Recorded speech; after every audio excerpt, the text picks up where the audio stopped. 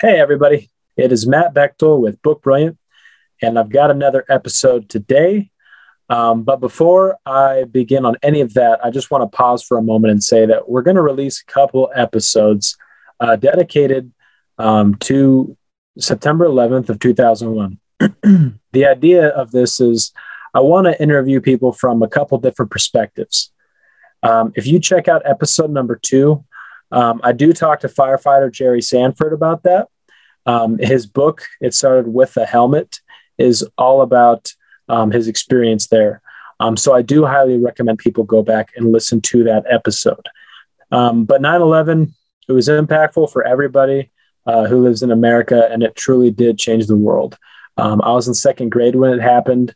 And every year I try to read a book and do some sort of studying about that. And that's kind of what led me to seek out some guests specifically for this. In the future, I am willing and definitely would love to talk to anyone else who has a perspective on this. If there's anybody listening who may have been there, maybe in a tower, maybe they're a first responder, anything. After September 11th passes this year, this is something that I would still be interested in talking to people about. But today, I've got a great guest for this. His name is Vic Ferrari. He's the author of a few books, which I'll get into here in a second. But Vic is a retired police officer from New York City who was working the day of September 11th, 2001, and he was there. And so I really appreciate him coming on and talking about it specifically. If you listen to any of Vic's other interviews, or if you check out his books, you'll notice that Vic is he's a funny guy, and most of his stuff is a little bit more lighthearted, maybe with some gallows humor in there. If you've ever talked to a cop before, that's nothing unique. And you can kind of see that in his books, right? So his very first book ever was Dickheads and Debauchery. He also is the author of NYPD Law and Disorder, Grand Theft Auto, the NYPD's Flying Circus, and NYPD Through the Looking Glass. I ordered all these books because my plan is to read them all and then have Vic back on. I thought that we hit it off right away. And he just seemed like the kind of guy that I could talk to for a long time. And I'm sure he noticed that and was probably getting annoyed before he hopped off. So Vic, again, thank you for coming on. I think that he has some really good perspectives here, and I'm excited for everybody to listen to it. Vic is on social media. He's on Facebook. I don't know if he's doing a whole lot with it. So I think the number one way to find out more about Vic is to check out his books on Amazon. But let's get started with the interview. All right. Well, Vic, thank you for joining me today. I really appreciate it. I know that a lot of your books and your interviews are kind of funny, and you've got a lot of funny stories. Today might be a little bit more somber, not that it has to be, but I really wanted to focus on September 11th, 2001. You were on the force during that time, and I wanted to get the perspective of a police officer. So thank you for joining me today. All right, thank you for having me on the show. I appreciate the opportunity. Of course. So do you have any memories when you were younger of being at the Twin Towers? Yeah, it's so funny you should bring that up. My father had a brother, who's my uncle, and he wasn't around very much. He worked for the government. He was kind of in and out of our lives. We'd see him every now and then. I was a little boy. I was maybe 5 or 6. And my father one Sunday morning said, hey, your uncle's going to come by and take you out for the day. So I was excited, and my brother and I got into his car. We drove all the way down to the west side of Manhattan, and he takes us to the World Trade Center on a Sunday. Now, I had already been there on a school trip, but I didn't say anything. And we go up to the top, and we go back down, and then he buys us lunch. And basically, he was doing his uncle thing for every 3 years. He just he wasn't kid-friendly, but he was trying. So he drops me and my brother off, and my father goes, did you thank your uncle? And I'm thinking to myself, for an elevator ride? Yeah. I was like, yeah, Dad, I thanked him. I mean, I was a little boy. But yeah, school trips. The weird thing about the World Trade Center is I was dating someone at the time that worked at the Manhattan District Attorney's Office. And a couple of weeks, probably about 2 or 3 weeks before 9/11, we met a girlfriend of hers in the lower concourse of the Trade Center. So I was in there about a week before. And the day before 9/11, she was actually in law school in Philly. So I was taking the Amtrak back. And it was weird because on Amtrak, just before you hit the tunnel to go under the Hudson, there was a great shot of the Manhattan skyline. And I remember looking at the Trade Center, just, not giving it a second thought. What's funny is people don't realize that 9/11 happened on a Tuesday. Yeah. And it was an election day. And I was supposed to work election detail that day. And what wound up happening was I had arrested a guy that was going to give us a dirty DMV employee that was pumping out phony driver's license. I think it was out of the Harlem office, or he said he did, or he said he had a lot of information. Yeah. So he was in jail. And on 9/11, I was supposed to go down to the Manhattan DA's office with my sergeant, get him out, and it's called Queen for a day. So you pull him out with the district attorney, and basically anything short of murder, you can't use against him. So you're kind of weighing what he can give you to get him out as a confidential informant. Yeah. And Queen for a day never happened because we were supposed to be down at the Manhattan DA's office at 9. So I came in at 7. We were going to leave at 8 and get there by 9. My sergeant was running late. So what wound up happening was I'm like, hey, my sergeant's name was John. I'm like, John, come on, let's go. We're going to be late. Yeah. And one of the cops, our office was on the second floor of a housing police building. I was a detective in the auto crime division. And one of the cops ran upstairs and said, hey, a plane just hit the World Trade Center. So immediately put on the news, and you just saw the flames. You didn't really see anything else. So we thought like somebody with a Cessna or something, a private pilot had a heart attack or something, or didn't think terrorism at first, just, because nobody knew. And while we're watching it, here comes the second plane, and we're like, holy shit, this is bad. So knowing, by that point in my career, I had 14 or 15 years in with the New York City Police Department. So I knew everybody got into uniform because, we're going down there at some point during the day. Yeah. So we all, you couldn't call anybody really by cell phone because the cell phones were out. Yeah. So everything was landline, and that was sketchy. So probably by about 1:00, they loaded us into cars, and we all drove down the west side of Manhattan. We parked probably about 10, 15 blocks away, as close as you could with the debris flying around. And then they just broke us up into teams and marched us in there. What were you thinking? Were you worried that bombs are going to start dropping next, or what was the atmosphere like? Were you afraid of what's next, or did you just assume that the worst had already happened? When you're a kid and you don't know what to expect, like the first time you went to Disney World, I know I'm picking out something because usually bad things don't happen to children, but like the first time you go to Disney World, or your parents tell you they're going to take you to see something that you can't wrap your mind around it. It's like, or like people say they see a UFO, like, how does that even work?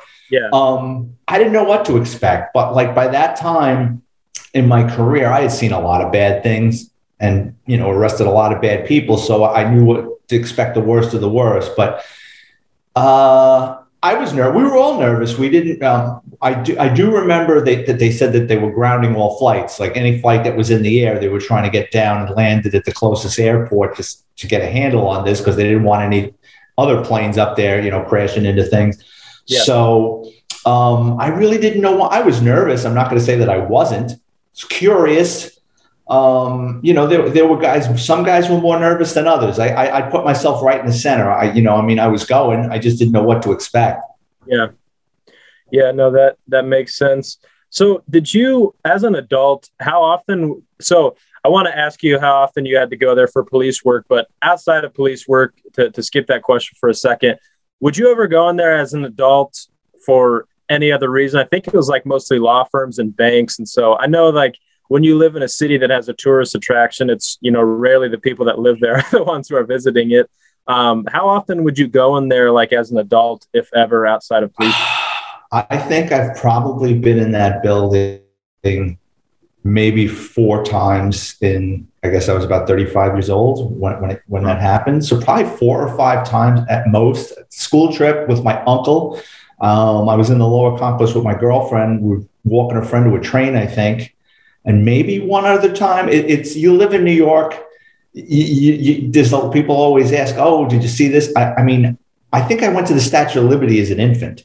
I've seen it a million times, but I never went. I lived in the Bronx for 40 something years. Yeah. So it's sad, but it's there, but you don't really take advantage of it. Yeah. Do you remember, did it sway like crazy up towards the top? Do you remember it all? Yeah, well, I'm going to get that confused with the Empire State Building, but yeah, there was some of that. I'm not a big height guy. Like, I don't like heights. Yeah, neither do I. Yeah, I mean, a couple of times I was supposed to go in a helicopter and take photos of a warehouse in Brooklyn where they were shipping stolen cars out of the country. My lieutenant's like, you have to go. And I'm like, put somebody else in that thing. I'm not going because I'm ordering you. I said, I don't care. Suspend me. I says, I'm not getting in a helicopter. I can't do it. Yeah.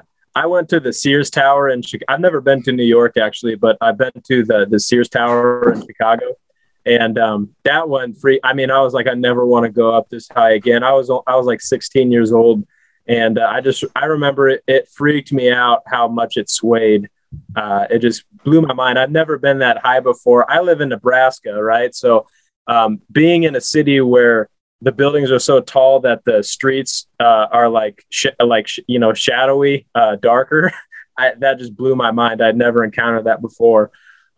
So yeah, I was kind of curious about that because I think the Twin Towers was mostly like law firms and banks, correct? Yeah, it was, financial. Yeah. Bond trading, commodities. Do you remember the thunderstorm that happened in New York the night before on September 10th? Yeah, I remember it was raining. I remember with that train ride. Yeah, coming through Jersey just before. I remember. Yeah, there was thunderstorms. Yeah, I was kind of reading a little bit about because there was an artist that took photos of that thunderstorm, and it was the night before. Kind of a great picture. So I can send that to you too, and I'll link it in the show notes. Cool. For people to check out. So. What about as a police officer? Was there ever problems in the trade centers that you guys, I know that there were terrorist attacks prior to September 11th, but did it attract any kind of crime? Was there any, I don't know, bank robberies or any other reason for you guys to be down there or you to be down there specifically? Well, I mean, I was in organized crime from my last 10 years. And before that, I was in various units up in the Bronx. Yeah, I wouldn't think that the police would get called there a lot. I'm sure it happened. I'm sure for cardiacs. I'm sure for medical reasons. Yeah. You had a lot of stores there, so I'm sure retail theft from time to time. Someone would get locked up for trying to boost something out of a store. I mean, I'm sure people got arrested in there. It's a good question. I don't really have an answer. I never really did any type of enforcement there. Yeah. No problem. I was just kind of curious. So the day of 9/11, so you were actually supposed to be in like a courthouse or whatever close by, and you've said before, had your friend, your coworker not been running behind, you would have been down there, and you said, I could have potentially died because first thing we would have done is run to ground zero and stuff. So yeah, could you kind of run us through that day a little bit more? You've got kind of a fascinating story about all of the women's shoes that were left behind. Yeah. Could you go into detail about kind of both of those things, the before and the after, I guess? Sure. So we're up in the Bronx and we're on standby, and a call comes in and it says, all right, going down, the highest ranking guy in my office was our lieutenant. So our lieutenant led a caravan of 4 or 5 cars with 2 or 3 guys per car. We all drove down to the west side. We got out.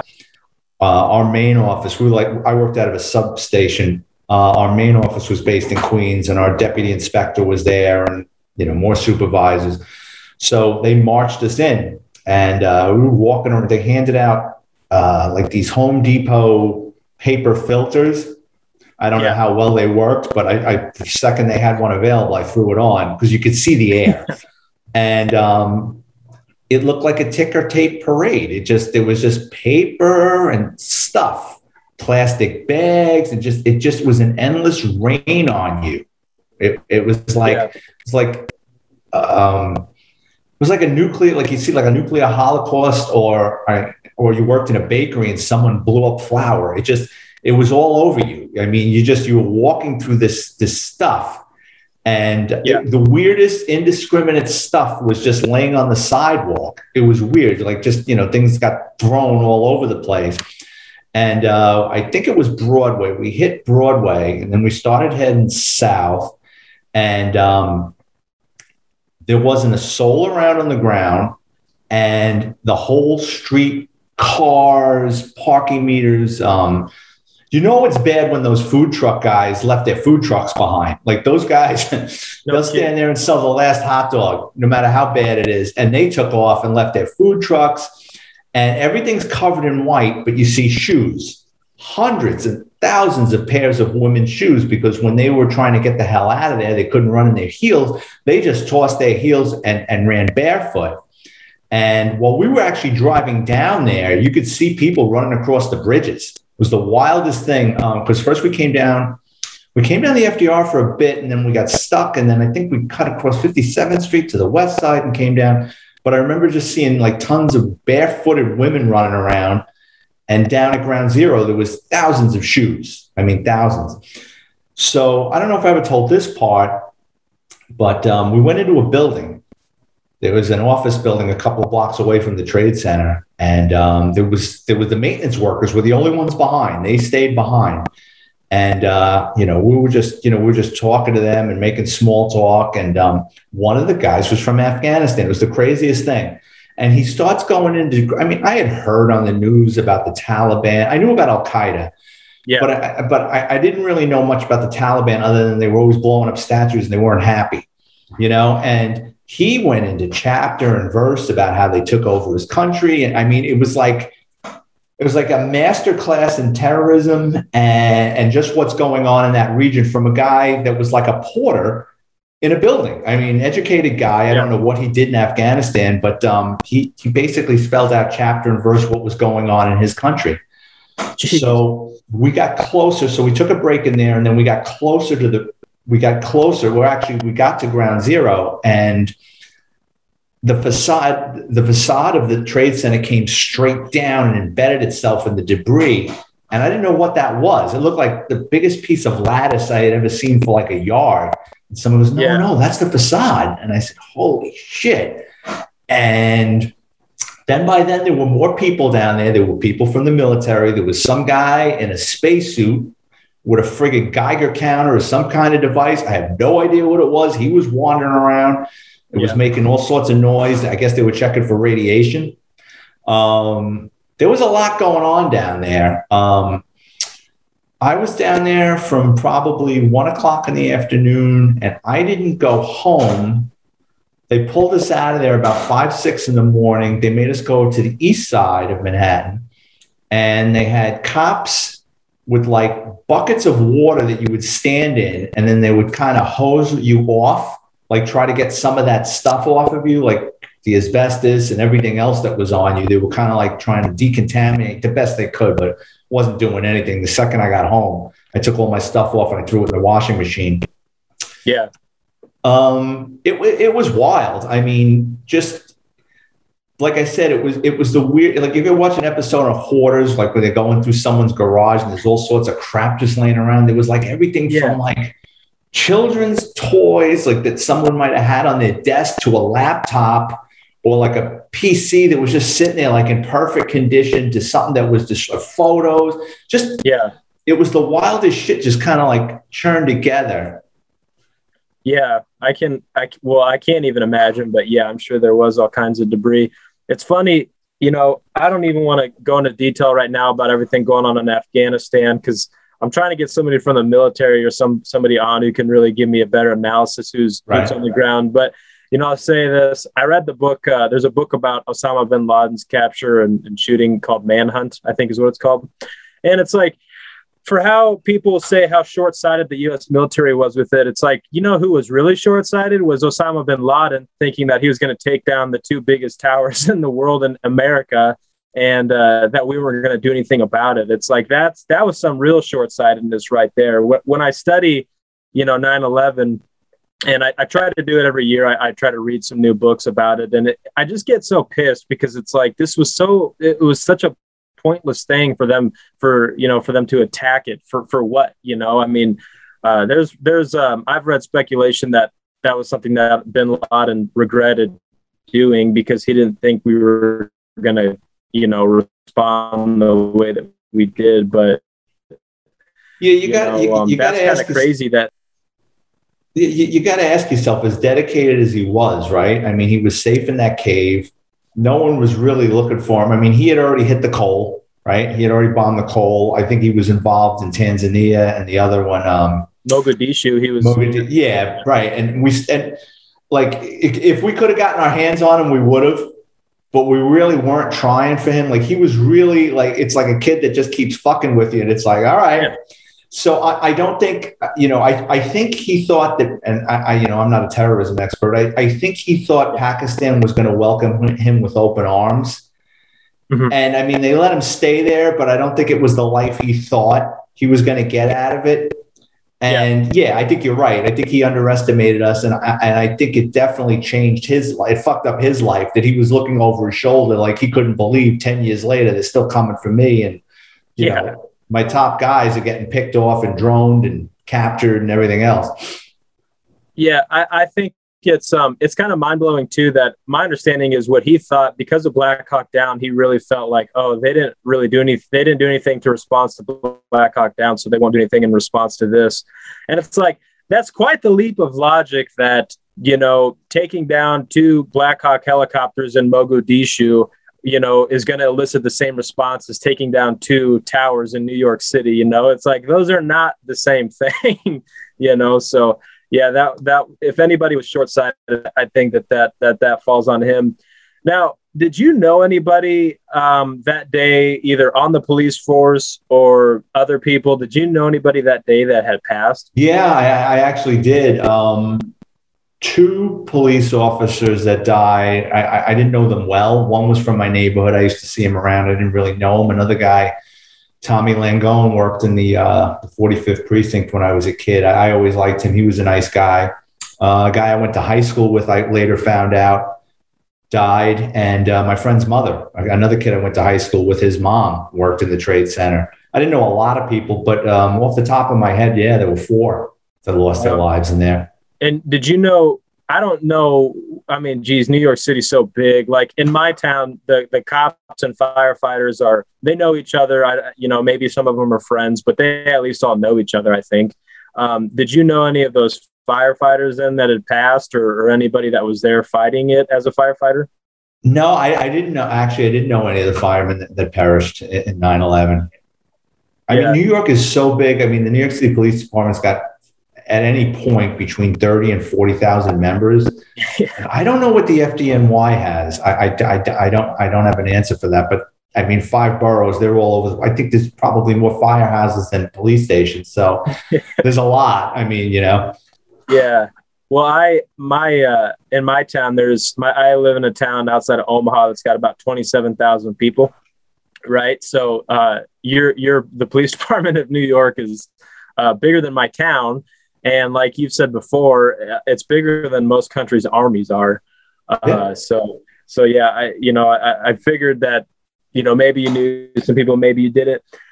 So after that, I wanted to ask you, how long did it take before the assholes started coming in and impersonating cops and firefighters? Was that immediate? Was that a week after? How soon was it that people fast? It happened. Yeah, there were people in there probably within the first couple of days, because it was such madness, and they tried to get a containment around it.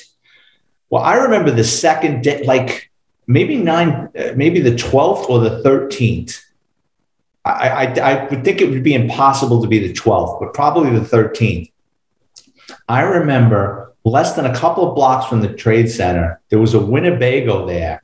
A bunch of Chicago cops had jumped into a Winnebago, drove across the country, and set up camp to help. And it was the funniest thing in the world. They had written, "Fuck you, Bin Laden."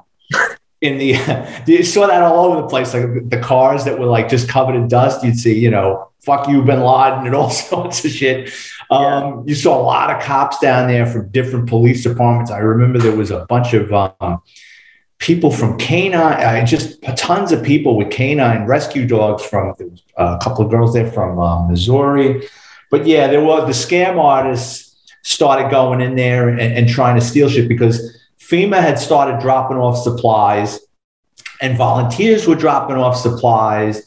And then you had famous people that were coming down there that just wanted to say thank you. Like I met Robert De Niro down there. I met Billy Baldwin down there. De Niro was like the Messiah. De Niro showed up like a week or two later, maybe more. And we were all just kind of sitting around taking a break. And it was like the Messiah was walking through. Everybody just starts jumping up like, what the fuck is this? And then he's coming. I'm like, who the fuck is coming? They go, De Niro. I go, get out of here.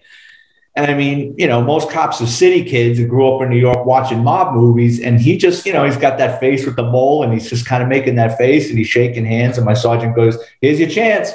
He just kind of shoved me in front of Mr. De Niro. I think you're a great actor. Thank you. And he just kept going.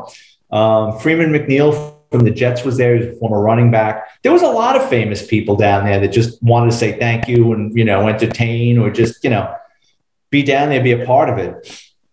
How close did you get to Bush? Did you get close to Bush at all when he was there?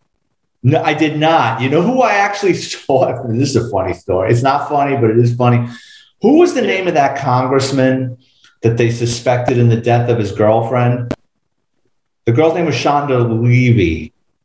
Well, first of all, any of the Kennedys? No. I'm trying to think of what did you say her name was? The girl's name was Chandra Levy. She was dating a married sitting congressman or senator. I think his name was Gary. I'm pulling it up. Let's see. I'm looking it up right now. Gary Condit? That sounds about right. Yeah, I think that's who it is. Yeah. What state was he from? Ooh, let me look. Sorry, I apologize. You're giving you homework. I know, I love it. Let's see. American former politician, California. Okay, so we're down. This is about a week or two after, and this girl had gone missing. And, they didn't, all they knew was he was married. She was having an affair with him, and now she's missing. So, I mean, obviously he's a suspect. It turned out he didn't do it. He had nothing to do with it. Okay. But it was in the newspaper. It was all, I mean, you couldn't put on the news and, I want to say this poor guy, he's having an affair, but at the same time, he had nothing to do with this woman's disappearance or death. Yeah. There's a bunch of people from Congress down there, and there's like a contingency, like a bunch of VIPs, and they're walking by. And this guy that I work with, who's not that smart, like points at him. He's less than 5 feet away. He goes, hey, that's the fucking guy that's suspected in that woman's death. And we were just so tired and delirious. Like we were working like 14, 15-hour days. And this guy is walking by with, a bunch of congressmen and senators surveying the area, trying to get funds down there. And this guy that I work with goes, hey, isn't that the fucking guy that's suspected that? But like pointing at him like a kid, a kid would like your parent would want to smack the kid. Like, mind. Yeah. And he looked at us, put his head down and just kept going. Damn. Yeah, no kidding. There was, when you're talking about what people were drawing, I saw a photo not too long ago that said, it said, fuck peace, give war a try. Somebody give war a chance. Somebody had written that in the windows. Cause I mean, I was really young when 9/11 happened, but I do remember like everybody wanted to go kick some ass. Everybody wanted to go overseas and fight anybody who had anything to do with that. It wasn't like a kumbaya moment right away. No. It's actually a unifying moment. Yes. Yeah, it was. It was it was very unifying at first. And I think that the approval ratings when we first started deploying was like really high. It wasn't until we started like messing around in Iraq, I think, is when people were kind of starting to question things. But yeah, I think at first everybody was like, let's get the mindset was someone's going to fucking pay for this. Exactly. Yeah. So, it's funny when you talk about, well, it's not funny when you talk about the people impersonating cops and shit right away, but it sounds like they had stuff to steal. In my town, a couple of years ago, we had a flood where the whole town basically became an island. There were some dams that broke, and a lot of people lost their houses, and it completely like made an island out of our town. We couldn't get out of it. And all these people were making these dramatic Facebook posts talking about how we've pulled together and, we're doing so well and there's no looting. And I'm like, what the hell are you talking about? I knew the cops at the time. I'm like, there was people going in, like in a flood, breaking into houses, like wading through water. And the cops had to be like, hey, what are you doing? Cause there's all these guys trying to break into obviously trying to break into a house in a flood zone. So it's like criminals are shitheads and they'll stop at nothing to screw somebody over, But yeah, so what exactly were the police impersonators and the fire impersonators, were they just trying to steal stuff or what? Yeah, they'd sneak in. Like what they would do is they would sneak in, and like they had little, like you could walk into one of those, like they had a church set up. There was a bunch of different places where you could, they were so nice to us. I mean, you get a massage, you know, I mean, after a while there was hot food and stuff, and there was just cases of soda and food and snacks and whatever you could think of. And they would steal shit. Or I remember FEMA, they donated these golf carts and motorized scooters and stuff, and then they started vanishing. They caught some of them, and then you had people that were raising money for bullshit. There was a ton of that, like collecting money for things. That's so ridiculous. Why? And it's like, why are you stealing food? Like you could shoplift that at any time. You don't need a world tragic event to steal cases of supplies like that. So, could you? I'm trying to think about how I want to add the next one. Let's go to Giuliani. So, what did you think about Giuliani's leadership when this happened? What were your thoughts on that? How he responded? I think he did a great job. I don't think anybody could have done any better. I think I was telling you earlier, Giuliani pulled New York.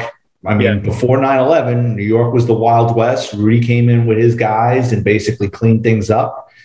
And then the press, he was a lame duck mayor. He was in his second term, and they turned on him. They were into his divorce. They were into his prostate cancer treatment. I mean, they were just the guy couldn't catch a break. They were just beating up on him about it. Anything he did was wrong.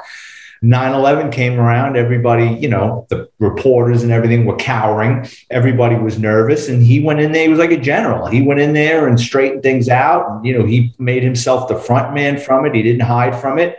Yeah. He gave people reason to come out. You know, people weren't coming out of their houses in the other outer boroughs. They were afraid what's going to happen next. And he was a calming influence. He was a strong influence. I think Rudy did a great job with 9/11. Yeah, that's good to hear. I read part of his book, Leadership, and it seemed like from reading that he seemed like he handled that pretty well. And I think even a lot of the people that criticize him will, if they're being fair, will say he did good. But I always want to double check that with people that were actually there, because it's like, Cuomo wrote a leadership book after COVID, and it's kind of come out that, he wasn't doing as hot as he thought. So I like to ask anybody that was there, how they thought the mayor, responded, and not just because it's Giuliani, but just because he was the mayor at the time, So could you tell the story of how you knew that that things were back to normal when you were in the Bronx? Yeah. So I was telling you earlier, so we would drive down there, like this is weeks after or days after, we would drive down there in caravans. We had vans. So we would jump in these vans and drive down to Ground Zero in the morning. We're doing like 12-hour shifts. So we get down there at 6, 7 in the morning, and we'd leave 6, 7 at night. And we're coming up the West Side Highway, and they call it the West Side Highway, but it's just the 3-lane street. And people were out there waving flags at us and cheering us on. And it was really nice, egging us on. Thank you, with signs and stuff. And we get up we drive over the bridge. We get into the Bronx, and we get cut off by a gypsy cab. And the gypsy cab driver didn't know we were the police because we were unmarked van, and he's telling us to go fuck us. And I said, look at this. We're in the Bronx, and we're scumbags overnight. Yeah. But I got another funny story. So I think a day or two after 9/11, they had us going up on rooftops just to see if there's debris up there or body parts up there. So I'll never forget, I was on Murray Street. It's a small street in Lower Manhattan. And I'm there with a guy who's a little reactionary. It was the funniest thing in the world. He and I go up on the roof, and there's a piece of a landing gear up on the roof. Wow. Some kind of, it was part of the plane. It looked like something for the hydraulics of the landing gear. So I go, oh shit. And he goes, holy shit, you better start writing this down in your memo book. And I go, why? I said, we'll tell them it's up here. He goes, we could be going to trial for this. I said, trial for what? I said, whoever did this is going to get pounded into dust. Are you kidding me? Yeah. He thought of it like down the road, we were going to go to court on this and be, expert witnesses that we found the fuselage of a plane or landing gear on a plane on a roof of us. I'm like, fucking snap yourself back into reality. Yeah, no kidding. No kidding. They couldn't possibly interview everybody who saw I could write a book about that guy, but I won't. That's really funny. Man, that's wild. Okay, you started, I think, working like insurance fraud cases afterwards. So what was the timeline of, so 9/11 happens, you're at ground zero. How long were you working ground zero? How long were you there before you started kind of transitioning back to the office and maybe doing like insurance fraud cases? How long was that time period? We were down there for 9/11. My office, the Bronx office, the auto crime division, we were down there for like the first 10 days. Then they pulled us out, and then we would go like maybe once a month. But what they really did with us was the debris had to go somewhere, and they were bringing. There's a dump out in Queens. It's a tremendous place. It's called the Fresh Kills Dump. They had closed it. They opened it up. And they started bringing dump trucks of debris out there and sifting through it there. And all the cars went out there. So my team, our office was we were going out to Staten Island, which you can't get any further from the Bronx to Staten Island. It's like 50 miles and it's not in straight and narrow. There's bridges and twists and turns. It takes like 2 hours to get there. But we were going there a couple of times a week. And with the recovered vehicles that were crushed, they were getting pulled out of the debris. We were opening them up with the jaws of life to make sure that there wasn't anybody in there. And also you had people, they were afraid, and I'm sure it happened, people were filing insurance claims. So they wanted to account for all the cars that were down there. So we were down at the dump. We were going down there quite regularly, which that place is like the surface of the moon. I mean, you got these tremendous dump trucks I had never seen before, like earth movers. And the place looks like the moon. And they had us in these Tyvek suits, and I'm sure it's like a cancer ground down there. But we were going down there quite a bit, and they had these little trailers for us set up. And then we were doing the auto aspect of it, but like other cops they were bringing in, they just had a conveyor belt of debris going by, and they were sifting through it for driver's licenses and body parts or, personal items that they could get back to loved ones. Yeah. Yeah, that's and so then when you were doing the insurance fraud, it kind of blows my mind, but I also know how humans are, that people were trying to set up, phony insurance claims saying that their cars were damaged. Is that what it was? Like people said that their cars were damaged when they weren't, stuff like that? Or gone. Yeah. Basically saying the car, I parked down there and I guess it was destroyed. I didn't catch a case like that. I'm sure our Queens office did. So I know that you've said that you felt like kind of being a cop had helped you recover from that. You didn't have as much, I don't know if you call it post-traumatic stress, or it just felt like maybe you were able to bounce back a little bit faster. And that's because, for a variety of reasons as a cop, I mean, if you're getting in shootouts, stuff like that, you're seeing, but the firefighters, they see, a lot of bodies too. Do you think that part of what helped you kind of recover was that, eventually you were able to go back to another case? You were able to go back to, auto crime at that point, or there was always another case for you to do outside of 9/11. Whereas firefighters, I think they kind of had that in their face for a very long time, and they had to live in it, and they lost, a lot of firefighters as well. Do you think that maybe it had helped you kind of recover? Well, I've been accused by loved ones that I worry about the wrong things. I didn't. Honestly, I mean, I'm wired differently. I mean, by that part of my career, again, I had seen so many bad things. Yeah. It didn't freak me out. I don't think I'm traumatized from it. I've never had a nightmare about it. Last night, I usually don't remember my dreams. You know what I dreamed about last night? I'm sitting in Catholic high school, and there's one test I got to take to pass so I won't go to summer school. And it's like, in Russian, and there's not even a kid I can sit next to that I can copy his answers. Like the answer keys were all different with the kids sitting next to me. I'm like, what the fuck? Like I'm going to go to summer school again, because I went to Catholic high school. I wound up going to summer school because I was just having too much fun. Yeah. But I've been accused of worrying about the wrong things, but that I didn't have it. I mean, they brought us down and had us talk to counselors and stuff, and it sure bothered me, but it didn't freak me out. I didn't have PTSD from it, or I guess I'm wired differently. Yeah. Well, that stuff affects everybody differently. And I think like I've talked to a friend of mine who was one of the first cops in the Von Mar shooting in Omaha. Have you ever heard of that? The Von Mar shooting.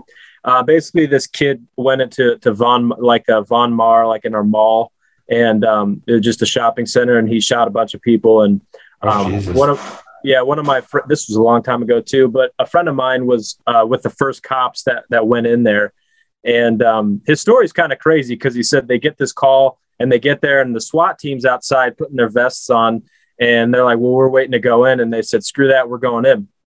So he said they run in through the food court and all these people are eating just like normal. And so they kind of run in with their guns and they stop and they're like, you guys got to go.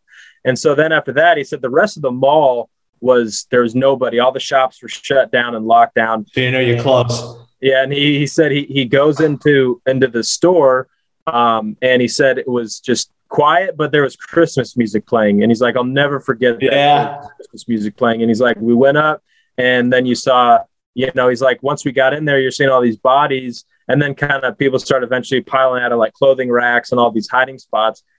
But he had said, he's like, it bothered some of the guys I was with. It didn't really bother me. He's like, I've always had a little bit of morbid curiosity, and I was on a volunteer fire department. And I joined it when I was 17, and like my best friend and I, he's still a firefighter, but as kids, we always had morbid curiosity too. When we were at a call, if there's an accident or something, they tried to kind of keep us away when we were younger until they knew that we could handle it. We were always the kind of kids that were, you were kind of like looking because you wanted to see the body. And I think that you have to have a little bit of that in order to do anything with first responding. Because if you can't handle blood, you need to find something else to do. Right. Yeah. Right. Right. Or you freeze. If you freeze when things are going bad. Yeah. Of course. But what about the other guys you work with? Did anybody ever tell you like, hey, I'm really rattled by that? Did anybody retire early? Nobody. No. Nobody I worked with, nobody in my office, everybody in my office had handled it fine. There were people, not that I worked with, but other people that didn't handle it well. And, as a result, I don't know what happened to them, but I know that they were in therapy. They were talking to somebody.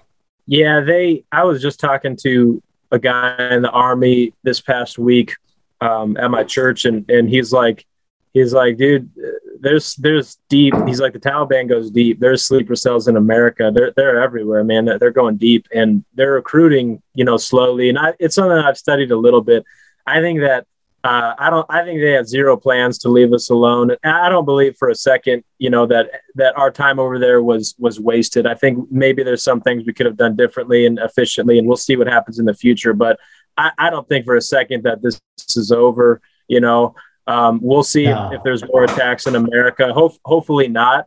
But there's a lot that can go. We have a lot of enemies right now, whether it's Taliban, China, the cartels. I think that's going to be a threat, sooner than later.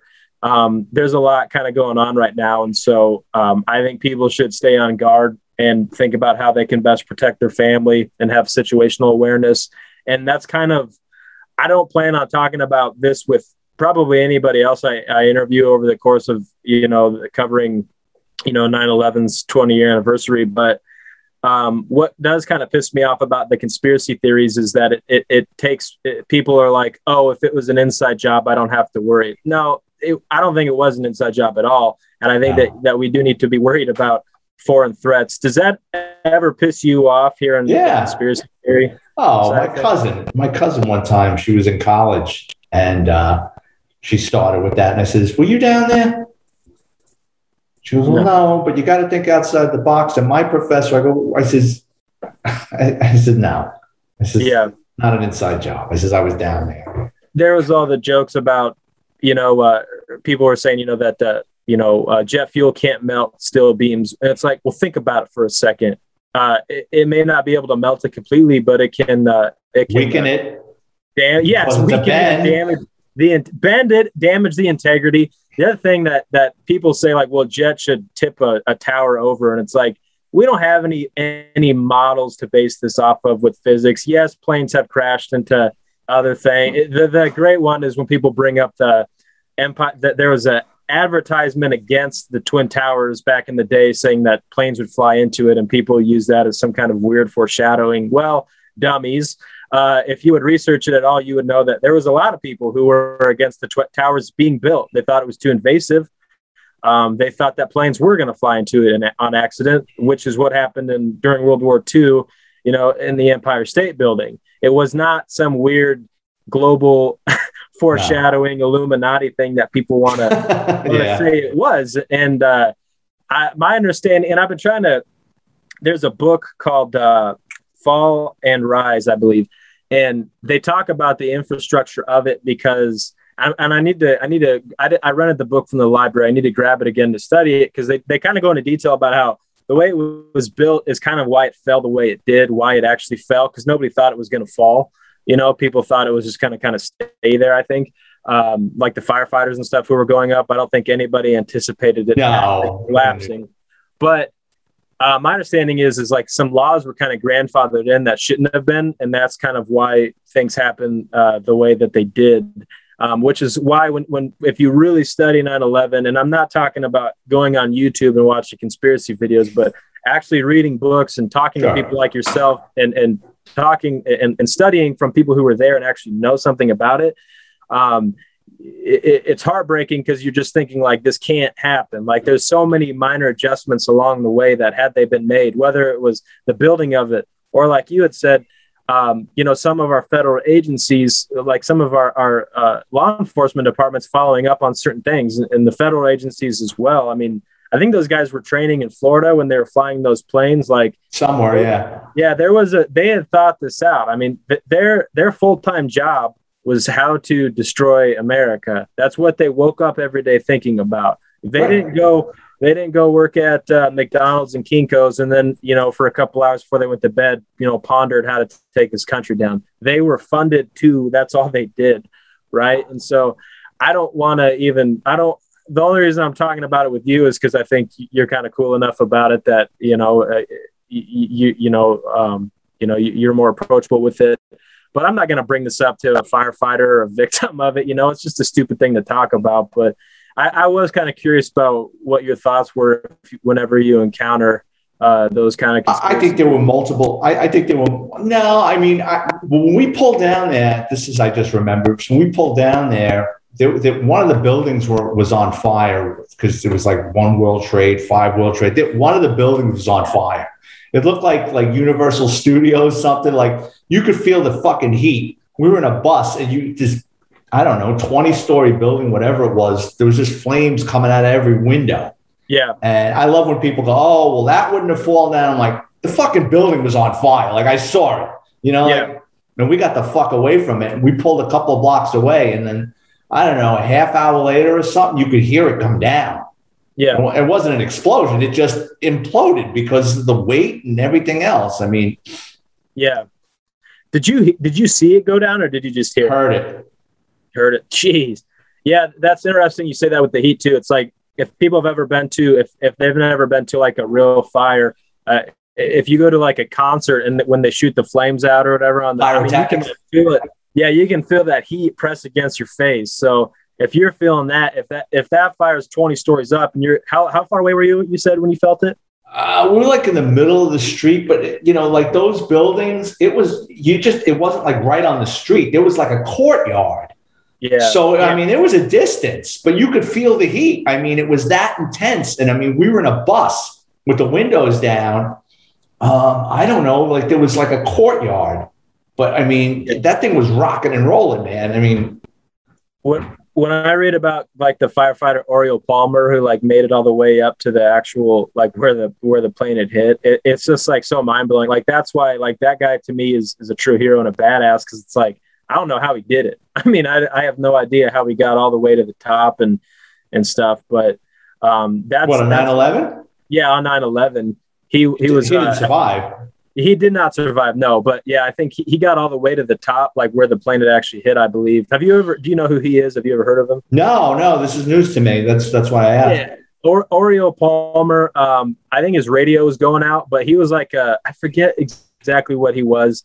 But I would love to talk to anybody from his family because he's just, when you study him, I talked to Jerry Sanford about him because he kind of knew him, but like this guy basically, I don't know if he was solo or if he was with his team, but I think he was solo for a lot of it. His radio was going out and he was making it, he was trying to clear it and see how far they could go up. So he got all the way up to like where the towers or where the plane had hit the towers. And he was radioing in like, all right, this is where I'm at. This is where I'm at. He was trying to clear the way. And again, I don't think he had any idea that the towers were going to collapse. That's why he went up there solo, because his plan was figuring out kind of like how far they could go up and where they needed to help. So he was like kind of radioing instructions on the way. That takes balls in and of itself. Even if you don't think that the tower is going to collapse, it's still intense to think like that guy had no guarantee he was going to be able to get back down when he did that. So those are the stories that when people think about 9/11, think about that stuff. Don't think about some bullshit, that meme that your cousin shared on YouTube. Oh, I know. you know?